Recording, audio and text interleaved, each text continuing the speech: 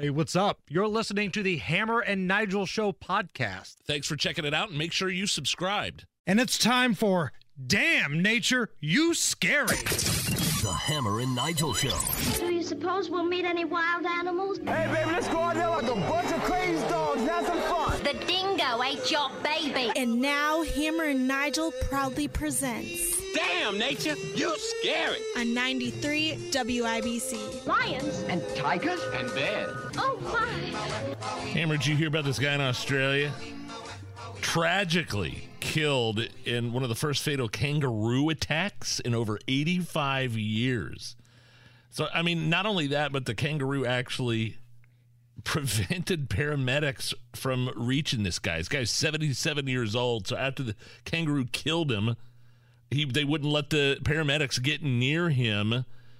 This guy was believed to be keeping this thing as a pet. Here is a behavioral ecologist commenting on the rare attack. It's a strange story, and I can't speculate too much. My guess is that if this kangaroo was being treated as a pet, then it had become very habituated to people. It didn't see people as threatening. Animals in that situation start becoming aggressive. Maybe it was reacting to people as if they were kangaroos. First of all, I have serious doubts that this is the first fatal kangaroo attack in 85 years. Maybe it's the first one reported, but it feels like every once in a while we see a viral video of some crazy Australian knuckling up against the kangaroo. And the kangaroo always wins with those strong legs. Except for this one time.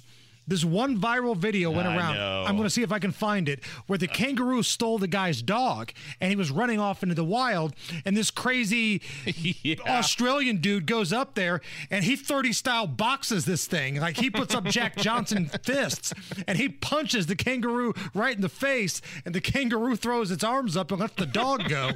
It's one of the greatest things I've ever seen in my life. I just don't know if those things are real or not. I like anything I see on the internet or not, I go, oh, fake, oh, deep fake, oh, this is, I know exactly what you're talking about. I just don't know if that's real or not. Seeing the look of the kangaroo's face when this crazy Australian just pops him in the nose, he throws his hands up in the air. It's so good. Once I find it during the break, I'll put it up on Twitter. But yeah, you can't be keeping these things as pets, even if you are a crazy Australian guy, right? Because ultimately, we know what's going to happen. They're going to turn on you. You can't keep a bear as a pet. A lion, a tiger. Siegfried and Roy, look what happened.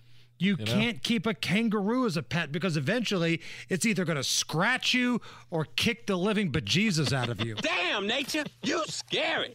Be sure to catch us every weekday, 3 to 7 on 93 WIBC, or subscribe and get it right to your phone.